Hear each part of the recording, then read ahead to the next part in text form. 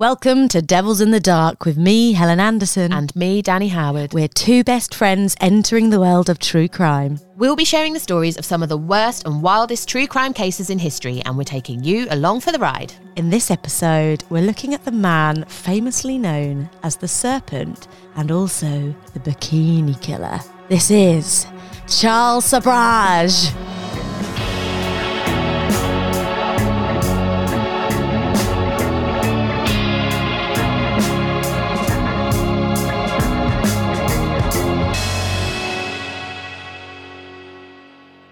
Hello, how are you? I'm good, thank you. How are you? I am thriving, man. Thriving. I love. Right, it's She's peak. 30. She's flirty. She's thriving. Plus 2 years. Shut up. It's been a while since you were 30, Helen. We're in peak British summer and I am loving it. This year, I really feel like I'm embracing every single opportunity that is thrown at me in terms of just going out and having fun. We went paddleboarding last weekend, didn't we? We did, yeah. I totally mummed about it. And I hated myself for it. Before I left, I was like, oh, well, it's cloudy, but you can still get burnt through clouds. So I'm taking sun cream and we're going to be on the water. So there'll be bugs that like to bite people. So I'm taking bug spray, but I won't put it on while I've still got Sylvie because it's got DEET in it. So I'll wait until I'm away from the baby. And then just in case we do get bitten, I'm bringing bite cream. Oh, and, God. Yeah, and I'm like, just be fun, Dan. Stop it. But then what did I do? I left all the stuff in your car because I got all in my head like, oh, I'm such a mum, shut up. And then what did I do? I got burnt. I got fucking bitten and it was really itchy because I didn't have the cream. I tell you what you did do, though. You saved my dogs multiple times from drowning in reeds. It was an adventure, wasn't it? It was. I had a lovely time. It was really peaceful and fun. But so I got two dogs, right? I got Diane Sausage. She's devil child, but she does like to just lay down and chill when I'm doing stuff like that. Lola, however, Hunter dog, was stood right at the end of my paddleboard the whole time, just like sniffing and like on alert. Just don't know why. She was just on the hunt for something. You know cartoons, there was that guy with the gun, whatever. What was his name? It's like a Warner Brothers. That's like what he said. Yeah. Oh, yeah. With the bull's head. Yeah, that guy. Yeah. I swear there was one, it was always that style of cartoon where the dog would be like, doing, and it would be straight, and with a paw in the air like an arrow. Yes, and that is Lola. Yeah. But she kept forgetting that she was surrounded by water, so she kept trying to jump off to go get something, and then would be like, help me, mama, help me. So we ended up just tying her to the paddleboard, so every time she tried to jump in, we just was like, rein her in. Yep. And I realise that we do this every time we do something fun, but now it's like, we should get paddleboards. Let's paddleboard all the time. Let's go here. Yeah. You need a license. I've looked into it. And then I haven't told you yet, but my mum went paddleboarding the other day. She's like, I'm going to get a paddleboard. You guys should go here to where we just went paddleboarding. All right, let's all go with our paddleboards. It's funny because I was thinking the other day, I should probably order my paddleboard. And then I looked at my diary and was like, when am I ever going to have the time to go paddleboarding in the next 5 weeks? I'm not going to have the time to go paddleboarding. That sucks. I'm really impressed with you that you did that. Rather than just buying it and then being like, I don't have time.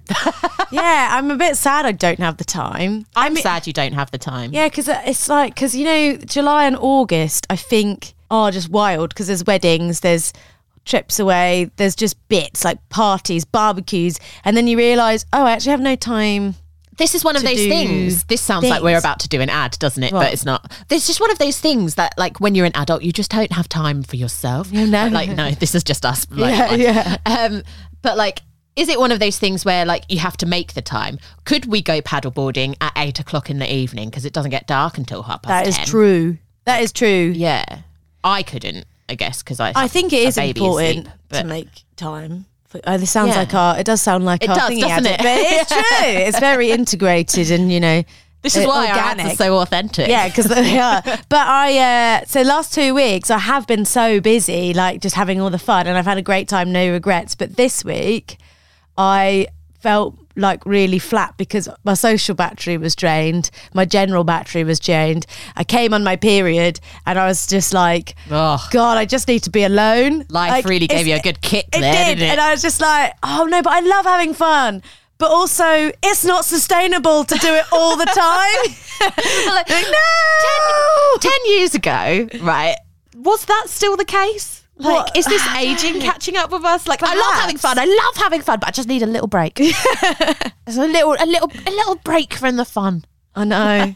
I had a little self. Just wanna clean the kitchen. I did have a Wellness Wednesday this week for the first time in ages. And do you know what I did? I cleaned the house, I cleaned my hair, and I put some tan on. And I just needed that day. Oh yeah, Helen was naked in her garden. Yeah, I was on my laptop doing emails in the nude. I just feel like if I die and anybody goes through my phone, they're just going to see like a picture of you in the nude in the garden, like in the tanning, and be like, who the fuck is this woman? Like a load of like really awful memes that are going to send me straight to hell. Yeah. Just occasional one of my nudes. Yeah, like the odd like Helen's ass or Helen's tit or Helen's like grazed knee, and then me. Oh, my phone camera opened on me and it looked like this. Butt chin. Yeah, and like dirty nappies. I went through a stage the other day of having to just take pictures of you poo would take nappies. okay, never send me the picture of that. I won't. Okay. Like I thought I might have to seek medical attention for Sylvie, so I was taking pictures of poo. And I forgot to delete them, so they are. That's disgusting. Mum life, hashtag. Nobody told me that when you start giving them solids, like she just shit constantly for like a week. Gross. It was terrible. Well, that's going to happen. It's like with dogs, isn't it? Well, it makes sense. You change the food up and they get the shit. But like, it's just constant. Every like 2 hours, more poo. Sorry, I've just something came into my brain, right? You're talking about your baby. I'm trying to relate by talking about my dogs, and I just immediately thought of I'm the auntie in Harry Potter that's like, if the bitch isn't happy, then the blah blah blah blah blah. You know, the one who gets blown up. Float a cake on your head. She gets like blown up and taken to Azkaban or whatever. I'm like, yeah, that's gonna be me. I'm just gonna be the dog auntie all my life. So the other day, me and Helen were busy being professionals in her office for a little bit. Oh God, Sylvie's frightened of Helen. And we were at like, the minute, why has this happened? And then Helen came in and was like, I'm going to chop your feet off. And brandished a pair of scissors at my child. And I'm like, that's probably why. I've always said, babies hate me, toddlers love me. You wait. As soon as she starts talking and understanding, she won't want to leave. Yeah, it's because Auntie Helen lets me run with scissors. Auntie Helen's a pirate. Yeah, I'm going to chop your feet off, Ma. She didn't mean it, Sylvie. Put the axe down. Auntie Helen gave me a pack of fags. Can I have $2.50 to go shop for some fags, Mum?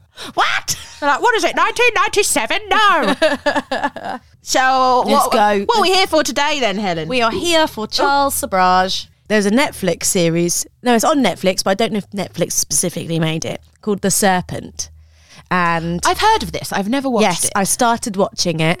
It was good to get a vibe, but it wasn't accurate in terms of like, I wouldn't just watch The Serpent and then based all of this off that, because it's been altered for dramatic. A documentary, or is it like it's a series. So they've made a series like based Dharma. off. Yeah, basically the same thing, but some of it I would probably say wouldn't be that reliable in terms of a source. So I didn't want, I've got like a few episodes in, but I definitely want to continue it because it is dead interesting.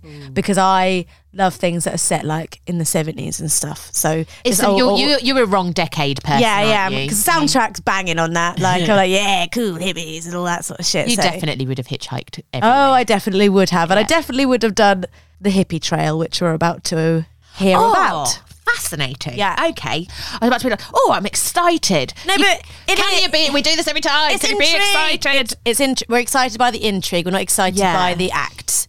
Okay.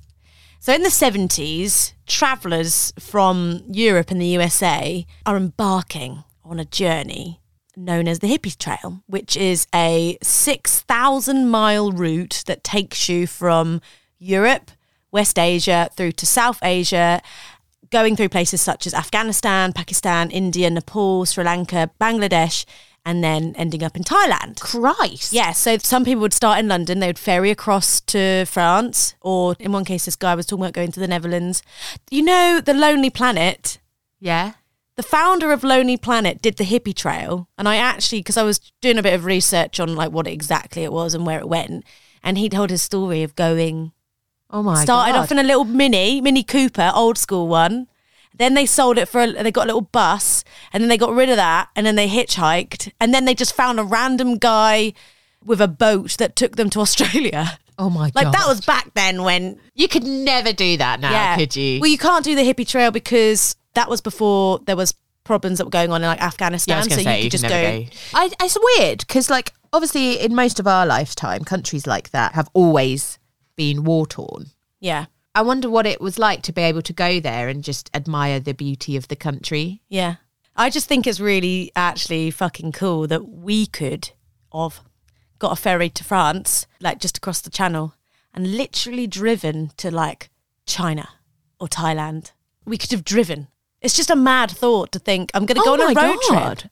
I'm going to get a map. I'm so It's all bad. connected There's by no land. sea. There is no sea. Wow. Yeah. What? And actually, thinking about it, Baker's going to be listening to this and be like, Danny, I have told you this so many but times. you could also then ferry across, I suppose, to Alaska or Canada.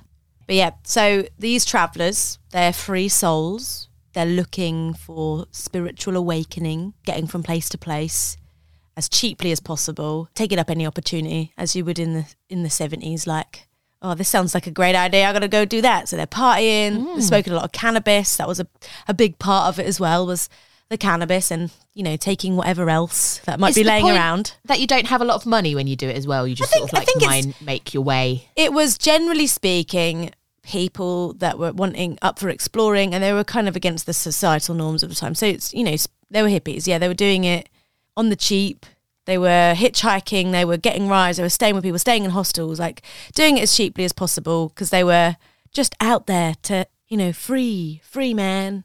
So, however, there was a dark entity at work. Oh no. Targeting young travellers, befriending them, somewhat grooming them into believing that he can help them, and he was supplying them with drugs and opportunity. A man who is now known as the Serpent. But his days are numbered, as one morning in the mid-70s, a local fisherman finds the body of a young woman on a beach in Pattaya, that's in Thailand. Local authorities start to investigate whilst more bodies are found. Dots are starting to link together, and the Serpent's days are now numbered. The years of targeting innocent travellers and with a killing spree of at least 20 tourists in Southeast Asia are coming to an end. And this is how. Whoa. Yeah, so let's go back to the start. So Charles Sobhraj was born in 1944 in Saigon. He was born to an Indian father and a Vietnamese mother, and Sobhraj, as his birthplace was a French colonial territory, it made him eligible for French citizenship. So it's kind of interesting because, you know, like how it works with colonies and stuff. Like we've got places across the world as well still from the English Empire. So because of where he was born and to do with his mother, he was able to get a French citizenship, right? Yeah. Even though he was born in Vietnam, and So he was Vietnamese, but his dad was Indian. and because of his mother's connection to the French colonies. Yeah. So that's, you get a gist for it, right? Yeah. So his parents split and his father denied paternity for Charles. So when his mother married a French army guy, he was French. I just went French army, so I improvised there. It was seamless. Yeah, thank you. He would move between Southeast Asia and France with his new family. So he felt a bit separated from his new family, though, feeling like his new siblings were favoured. And on a few occasions, he tried to run away. He got pretty far, actually. He was found and brought back home. As a teen, Charles committed petty crime, and he first went to prison for burglary in 1963 at Poissy Prison near Paris. This next bit is like the beginning of his like prison lifestyle. So he managed to manipulate and bribe prison guards into doing him favours, and they allowed him special treatment, such as letting him have books in his cell. So after a time in prison, he lived a double life, essentially. So he was dividing his time between rubbing shoulders with high society, also whilst getting involved in the criminal underworld. So, yeah. During this time, he met a young Parisian woman, Chantal Compagnon, to whom he proposed to, But after being caught by the police on the same day of the proposal for driving a stolen car, he was sent to prison for 8 months. No way. Yeah. God, that would be so awkward. You've already said yes. And then you're like, oh. You've just been arrested, mate. That's really unattractive. She stuck by him, though. Okay. And they got married as soon as he was released.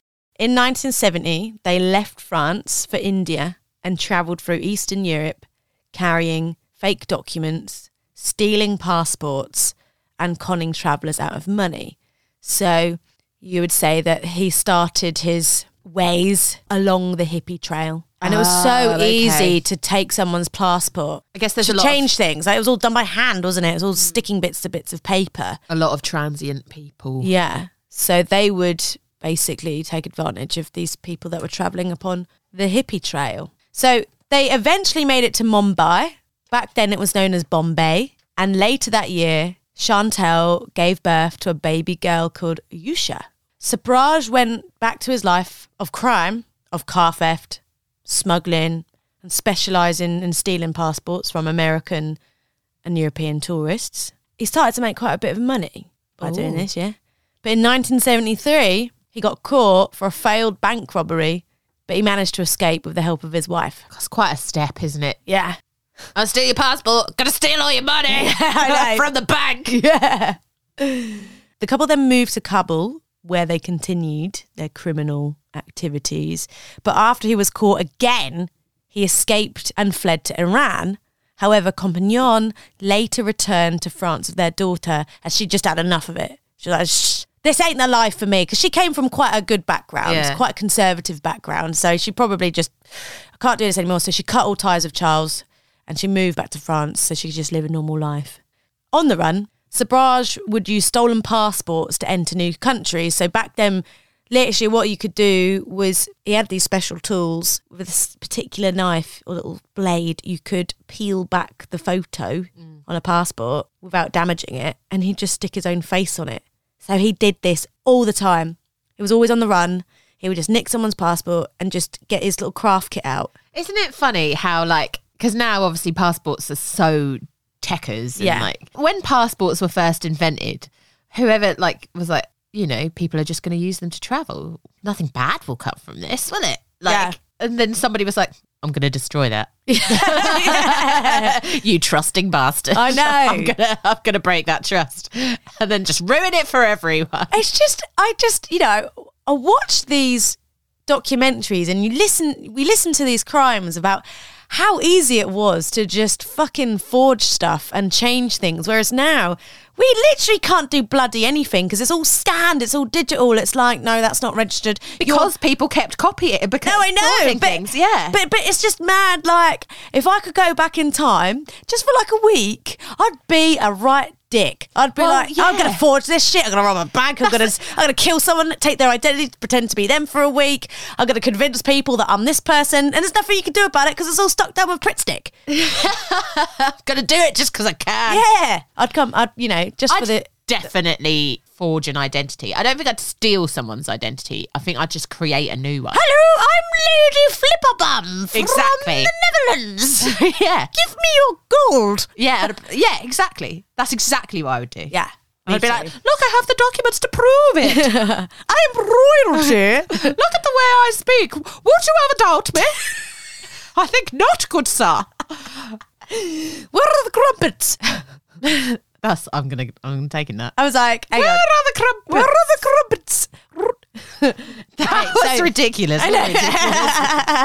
So he's on the run, and Sobhraj then turned his attention to Turkey and Greece, where he continued with his criminal activity, and his brother Andre came out to join him, and they grew quite a reputation, bad boys, in Greece, in Turkey. Ooh. Charles, however, was caught again in Athens and managed to escape again and left his brother behind. He's a bit of a dick, isn't he? He is a bit. He's also not very good at crimes because he keeps getting caught, but he is good at escaping. Yeah, this is why he's called the Serpent. Aha, because he can slippery. In and out. He's in and out. Oh damn. Yeah. Oh no, my brain just went. I'm sorry. No, it went somewhere. They should have called him the Dick. In and out. In and out. No, Helen. Sorry. So anyway, he continued his ways to shaft travellers by posing as a drug dealer, conning them out of money or stealing their documents. And this is how he fueled his life. So he just targeted travellers, like stole their money, stole their bits. In Thailand, he met Marie Andrea Leclerc from Lévis, Quebec. You know, Quebec is like a French part of Canada, and they actually proper speak French there. The only reason there's a racing driver called Leclerc, and it's spelled like that. Oh, right, yeah. Okay, but she's the lady that's in The Serpent, the show. And she actually played by someone that used to be in Coronation Street, which is great. Going up in the world. I know. There you go. So they soon became a duo, and they also gained followers by helping people. I'm doing the finger thing, 2 fingers. Air quotes. Air quotes. Helping people. This is, I mean, awful, but I find this actually quite amusing. So he was helping them in situations that he'd actually created. So, for example, he helps a couple of French policemen locate missing passports that he'd actually stolen. He provided help to another French man who had all of a sudden become very ill, but as a result of Charles poisoning him. Oh my God. Yeah, so he did this quite frequently. So he would drug people. They would get very sick, and he would be like, "Come with me, I'll nurse you back to like." There's I'll a help name you. for that, like hero syndrome or something, isn't it? Is there? Like, yeah, where you sort of create situations to make yourself look good by fixing them. Yeah. And then there's Munchausen's by proxy, which is making people sick so that you can look after them. Yeah. The general allure that Charles and Marie had was that they would firstly entertain their guests or new friends at their home, but also promise wealth by supposedly dealing gems and crystals. So if you watch the show, they are very glamorous. She's gorgeous. He wears these wonderful suits and stuff, and they kind of pose as like these really high-end, like high societal people that can offer people like, basically what they would do is they would say, I can sell you these gems, but back home you can sell them for much more. And they would give people drugs. They basically were winning people over with all these promises. And once again, being charming is such a weapon, isn't it? Yeah.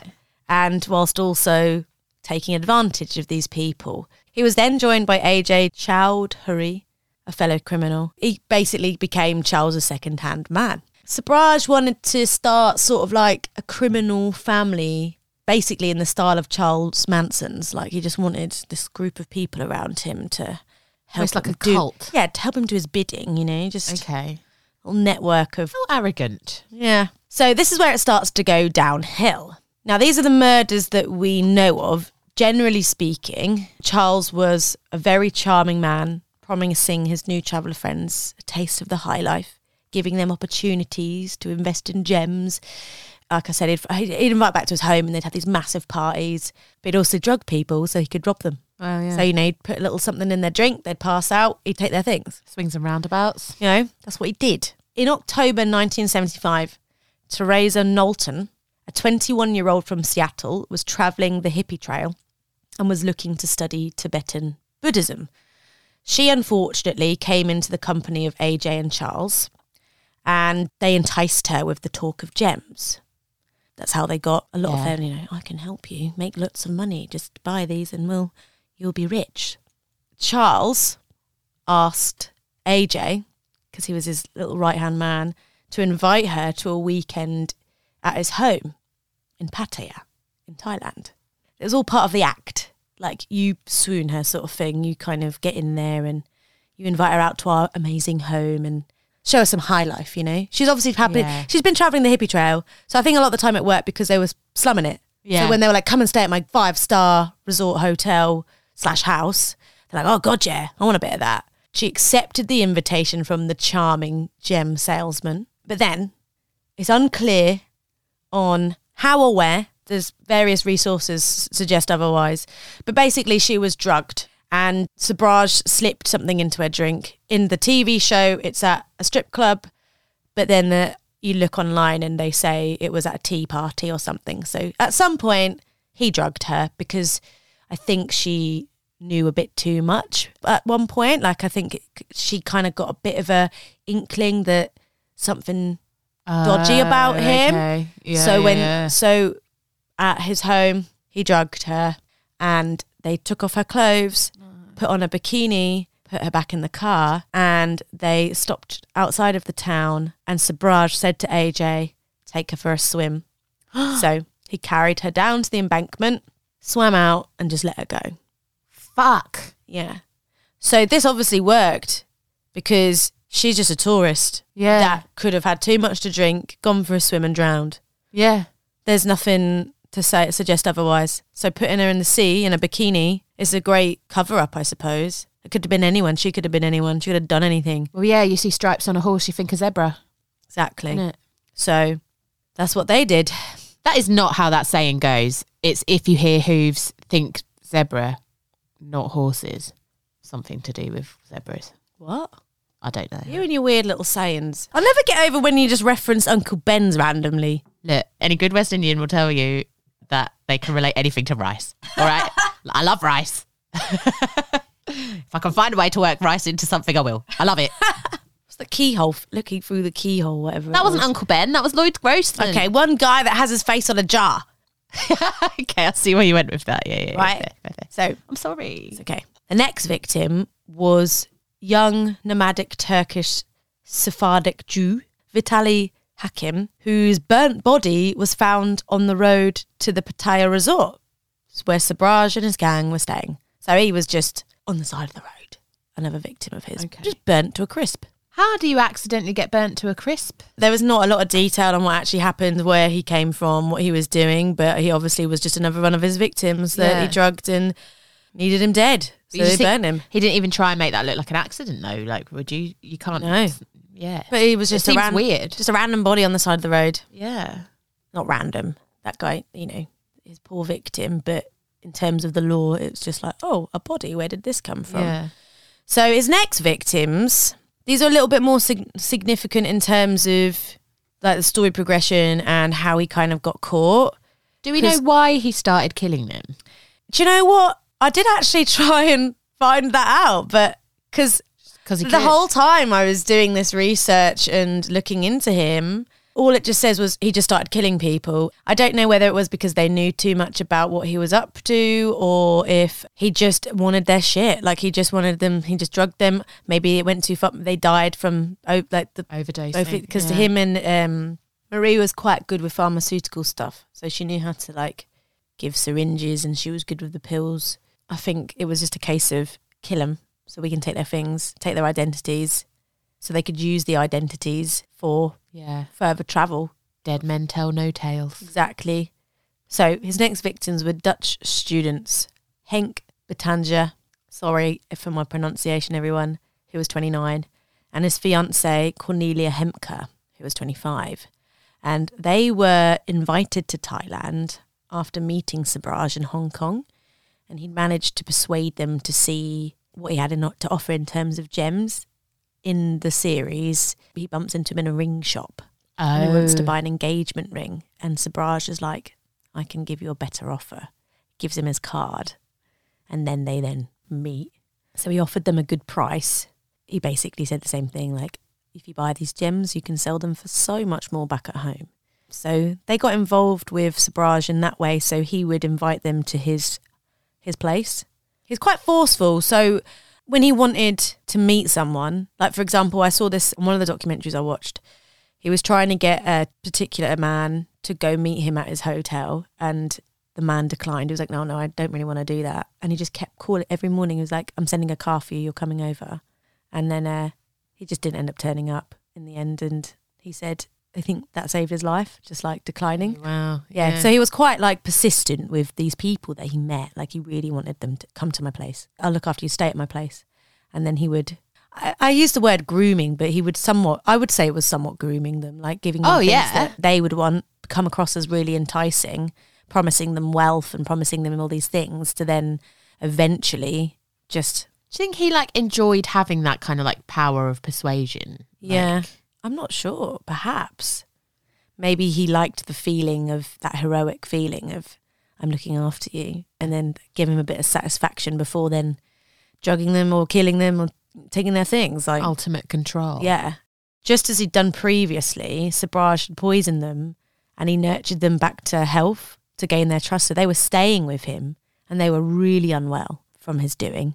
and he was nursing them. As they were recovering, Sobhraj was visited by his previous victim, Hakim's, the Turkish man who was burnt. Oh. He was visited by Hakim's French girlfriend who was coming to investigate her boyfriend's disappearance. So obviously back then, like, it was a bit more hands-on. You got really no one to call or to go. You got to fucking go find him myself. Well, yeah, I guess especially if it's like cross countries. Yeah. Who do you call? Yeah, but obviously she came to investigate. Oh, damn. And because of this exposure of his cover being blown, Sobhraj strangled and burnt Henk Cornelia, the Dutch couple, and their bodies were found on the 16th of December 1975. Soon after, the French girlfriend, Charmaine, was also found drowned wearing a similar style swimsuit. Oh, there my was goodness. too much shit going down. He couldn't have the girlfriend knocking about. She was asking too many questions. Killed her, drowned her the same way as other lady. Weird. Like, I mean, it's quite inventive, isn't it? Put Yeah. a bikini on her, make her look like she's drowned. Yeah. I guess if you put everybody in a bikini and drown them, people are going to start asking questions in it. Yeah. But surely burning them and leaving them on the side of the road, people are going to ask more questions. Yeah, like what's going on? Like- But we will hear a little bit about the Dutch couple a bit later. Oh, okay. Yeah, a little bit. Their disappearance was kind of vital for his. Ooh. Yeah. Okay. But that's why it was called the Bikini Killer, because of the bikinis Because he put bikini on people. So it's happening. It's all going down.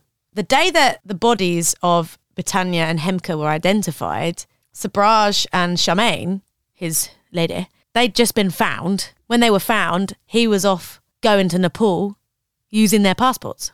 Oh. Which is kind of a bit fucked, really. Like, police Yeah. just found 2 dead bodies.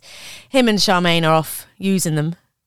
And I guess Like- also it's in the 70s. There's not going to be that kind of centralised database or like No. electronic database to flag up and be like, this person's just been found dead. Well, they didn't know who the bodies were at the time. They Yeah. just found the bodies. And I shouldn't have used the word identified, but they'd been discovered. Discovered. Yeah. So they then murdered 26-year-old Canadian Laurent Ormond Carrière and 29-year-old Californian Connie Bronzik. They then returned to Thailand, once again using their latest victim's passport before the bodies could be identified. On his return, his 3 French companions had started to suspect him as they found documents belonging to murder victims, and they fled to Paris after notifying local authorities. So I think the people that he kept in a circle weren't actually really aware of, like, the murders. I think they were just kind of more like, he kept them at arm's length and they were just there to help him do certain things. But the dark shit, only his 2 accomplices. Almost like close. accessories. Yeah, like exactly. he's collecting people. So Sobhraj then went to Calcutta, where he murdered Israeli scholar Avoni Jacob for his passport, and he used it to move to Singapore with Charmaine and AJ. In March, He's getting about, isn't Yeah. he? I need my map again. I know. In March of 1976, they moved back to Thailand. They were there. They were interrogated by Thai police in connection with the murders that were going on.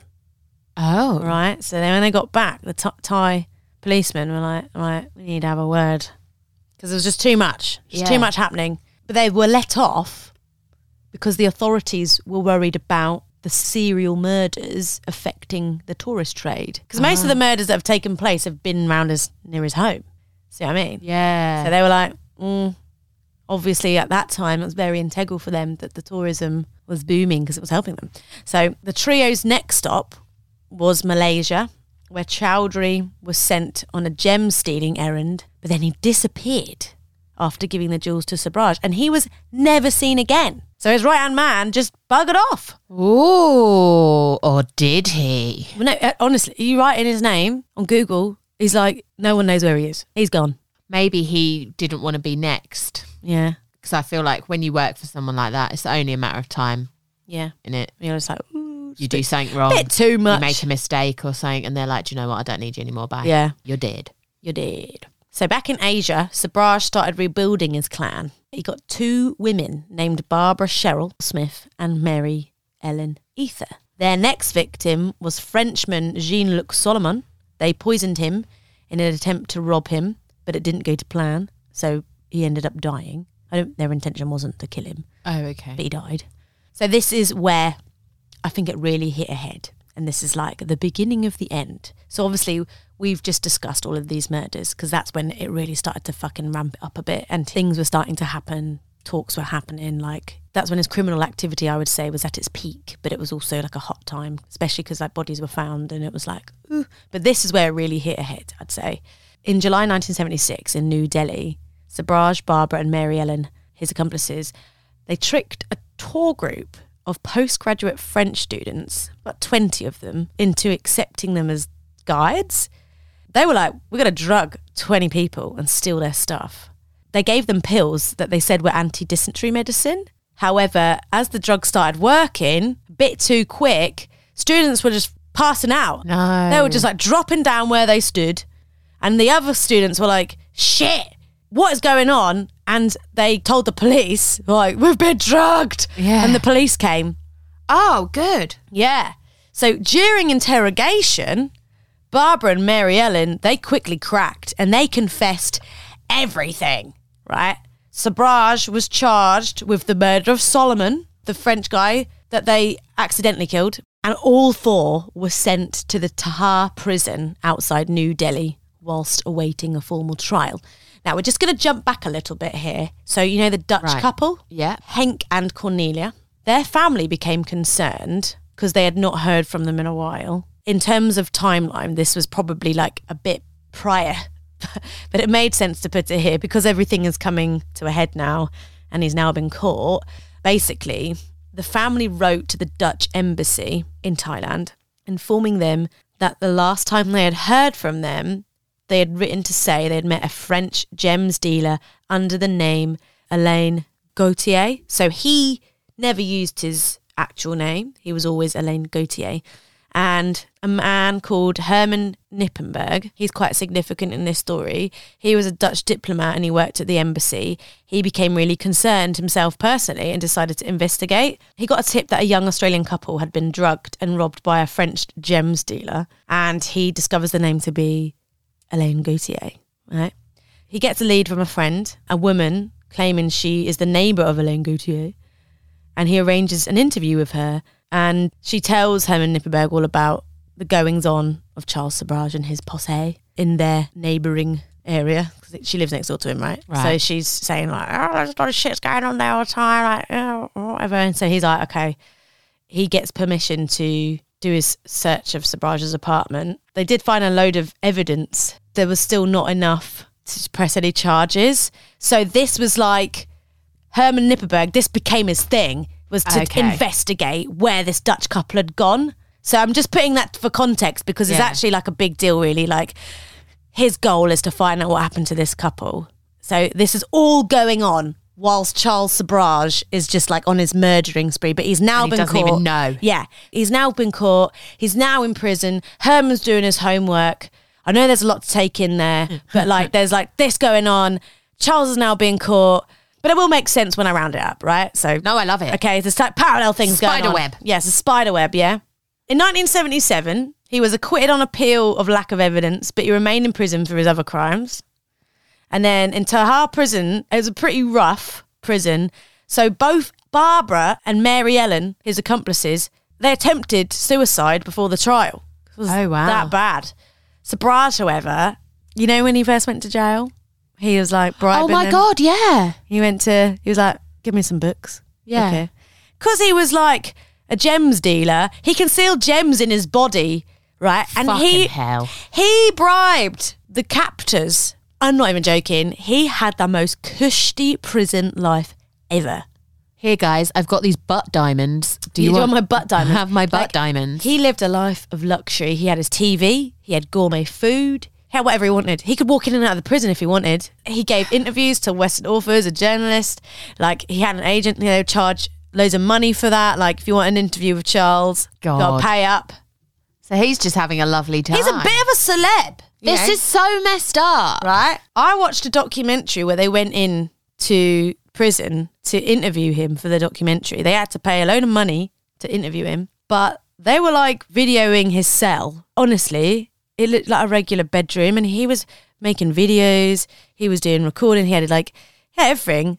just because he just paid his way to have all of this stuff. That's so fucking stupid. I isn't it? know. Because people was always wanting to interview him. He freely talked about his murders, but he never actually admitted to doing them. If you watch an interview with Charles Sobhraj, like, did you actually murder anyone? And he just looks at them, blank stare. God. Right. In 1985, India agreed to Thailand's request to extradite Sobhraj for the murders of the first 2 victims, Teresa Knowlton, who was found in the sea by the local fisherman with a bikini, and then the Turkish man, Vitali Hakim. But as he knew he faced the death penalty in Thailand, whilst he was in prison in New Delhi, he managed to throw a party, drug everyone, and walk out. But he was in prison. How did he do that? No idea. This is outrageous. Outrageous behaviour. Who's the serpent? He can slide in and out whenever he pleases. This is even more mad than when Ted Bundy escaped through the light fitting. He was like, let's have a party. Do you know what is he in prison for? It was drugging people, and he gave him the opportunity. Like, all right, mate, but I'm like, all right, we've had a good thing going on, Sobhraj, yeah, but like, just if we give you these drugs and this party, yeah, just promise you're not going to drug everyone and run out of here. Do you promise? And he's like, yeah, mate, don't, those days are behind me. Like, what do you think I am? I'm obviously a good guy. Have some more butt diamonds. Like, butt diamonds. Like, I'm just keeping these gems in my body. Hey, do you want a nose emerald? I'll pull them. Like, coughing them up like a snake. Like in Robin Hood, yeah, the Disney version. Like what is it? The nurse when she has all that jewelry in her dress. Oh, I'm thinking of when he kisses his hand and he sucks all the gems out of his rings. Exactly that. And he's like, and they're like, oh yeah, all right, Sobhraj, yeah. Don't worry, mate. Cool. But yeah, what? You look like you were about to put a drug in my drink. Then got me. Yeah. Don't worry. Lol. Fud. Oh, what a surprise. It just makes me laugh because it was like he pretended it was his birthday at a party. They have his file. They could have just been like, it's not your birthday, it's June. I know. There's so much wrong with that. That is wild beyond my dreams. Right. Like, you can't even make that shit up. I know. Because people would be like, that's not real. But this is why he was so well known, because of the kind of, it was always hitting the news, like all of these articles. Bearing in mind, there was a lot of talk about the murders. It was all in the papers. And then he was going in and out of prison because he was linked to the murders. Him going in and out of prison, him then escaping. He became a bit of like, I wouldn't say an icon, but that's why. He's like Houdini. Yeah, but this is why he gained a lot of like media interest. I can see why. This is why he kind of had an upper hand in prison, because, you know, people were desperate to speak to him about what was going on, because at the time, like, let's put it contextually, the hippie trail, thousands of people do it. Yeah. Like loads of Europeans and Westerners are going missing, and that's going to hit the news, isn't it? Yeah. Let's face it. Yeah. And because he's the guy at the centre of it all, people want to know who he is. Like this elusive guy that is just going under these fake names, stealing identities. You know what I mean? So he became a bit of a celeb. But I just want to reiterate, basically, just if anyone didn't understand, because it took me, I had to just read it over a few times to get my head around it. He was in prison in India. Yeah. In New Delhi, and because he was being charged for murders that he committed in Thailand were like, we want him over here because here he's going to face the death penalty. So Sobhraj was trying to deter from having to go back to Thailand. Yeah. That's why he escaped.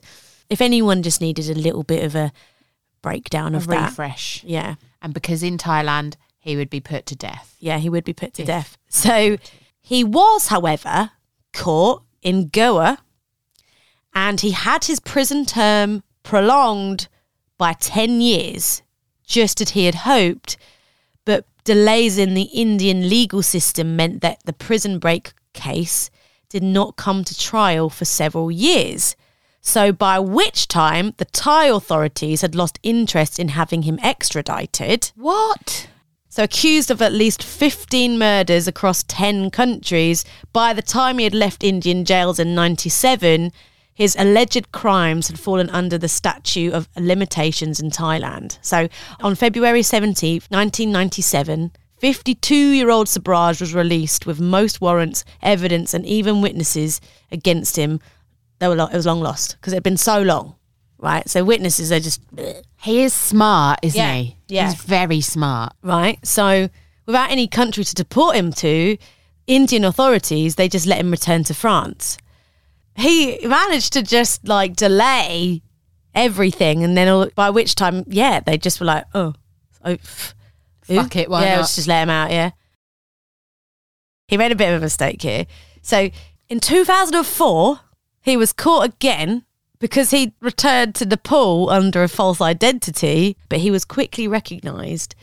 And with the help of Nippenberg's extensive case against him regarding the Dutch couple, he was sentenced to life imprisonment for the 1975 murders of the 2 Dutch tourists, and he was sent to a high-security prison in Nepal from 2003. He received a life sentence in August 2004 and would serve 19 years of a 20-year sentence. On December 21st, 2022, right, Nepal's top court ordered the release of Sobhraj from prison on health grounds, and he was freed just literally 23rd of December, just gone. And he is expected to return to France. You could literally write Charles Sobhraj, and there are videos of him on trains and just chatting. He's out. He's about. He's living his life. That's mad. Yeah, he did. Like, you literally Google, if you YouTube Charles Sobhraj, you'll just see him. I'm scared because now what if he hears this and someone sends it to him and then he's like, do you know what? I don't look good in a bikini. Yeah, that's all wrong. So he's just living his life. You can go and interview him if you want to, but he'll charge you through the arse for it. And that's him. That's Charles Sobhraj. He's a little cheeky old man now. Terrible man that did terrible things, but he's done so much. I know. This is baffling, right? Because he's done so much, He's killed a lot of people for not really a lot of motive in horrible ways, right? Yeah. And he's just out there living his life now, yeah. Right? But there's been so many other people who have done way less. Ruth Ellis, she killed one guy. She was hanged. I know. The thing that confused me is, like, during the time of me researching this, it was kind of difficult to pinpoint actually what evidence led to his conviction of murder. So obviously Nippenberg had enough by the time Charles Sobhraj returned to Nepal way later on in life. But initially, I think it was difficult for them to pinpoint these murders on him because he never admitted to doing any of them. He was released from prison on account of his age and good behaviour. Now, do not drug anyone else. And he was deported to France and will not be able to return to Nepal for at least 10 years. So off you pop, mate. Don't come back for a while. Well, he can't take anyone's passport anymore, that's for sure. Why not? Well, he can't. It's all digital, isn't it? He can't. No, he'd find a way. He's just going to pull an emerald out of his ass and fucking, I don't know. Here you go. My goodness. That was Charles Sobhraj. Thanks for that, Helen.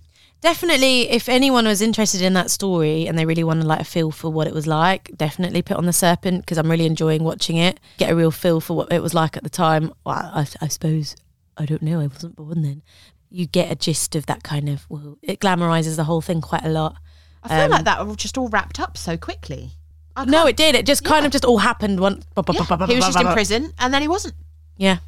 Lord. But like, if you'd fucking laugh if you just see a video of his prison cell before he was released. It is mad. There's a documentary called How to Become Friends with a Serial Killer. I think that's the name, something like that. How to Befriend a Serial Killer, and that's about him. And when they did their interview with him, they literally did it in the street outside of the prison because they weren't supposed to do it, but they managed to pay and bribe the prison guards to let them interview Charles, who also needed paying. So they just did it out back in an alleyway with a whole camera crew, and Charles just sitting there on a little plastic chair. And they even went into his cell. They saw video footage of him. Like, he would video himself in his cell and sell these videos to whoever wanted them.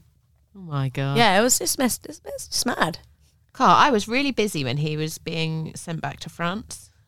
Wait? I had a baby. That was why I had this made the news, but I never even saw it. I just can't believe he's just out there walking around. He's aged well. I just love that picture of him on the train. There's like a tweet of him on the train. There's a picture of him on a plane. Oh, it's a plane. The people next to him, the woman next to him is literally like, what the fuck, who are you? Yeah. Someone sat me next to a serial killer. Imagine that, getting on a plane and then you're like... Yeah, and he's just like, hello. Hello, I'll have the beef, please. Next time on Devils in the Dark with me, Helen Anderson. And me, Danny Howard, we'll be looking at The Black Widow, La Madrina. It's Griselda Blanco. Wow, you sounded really great when you said that. Thank you, I tried. Subscribe or follow wherever you listen to your podcast to make sure you never miss an episode of Devils in the Dark. And don't forget, you can find us on Instagram at Devils in the Dark. In the meantime, if you've been affected by any of the themes in this episode, please do check out the description for lots of helpful resources.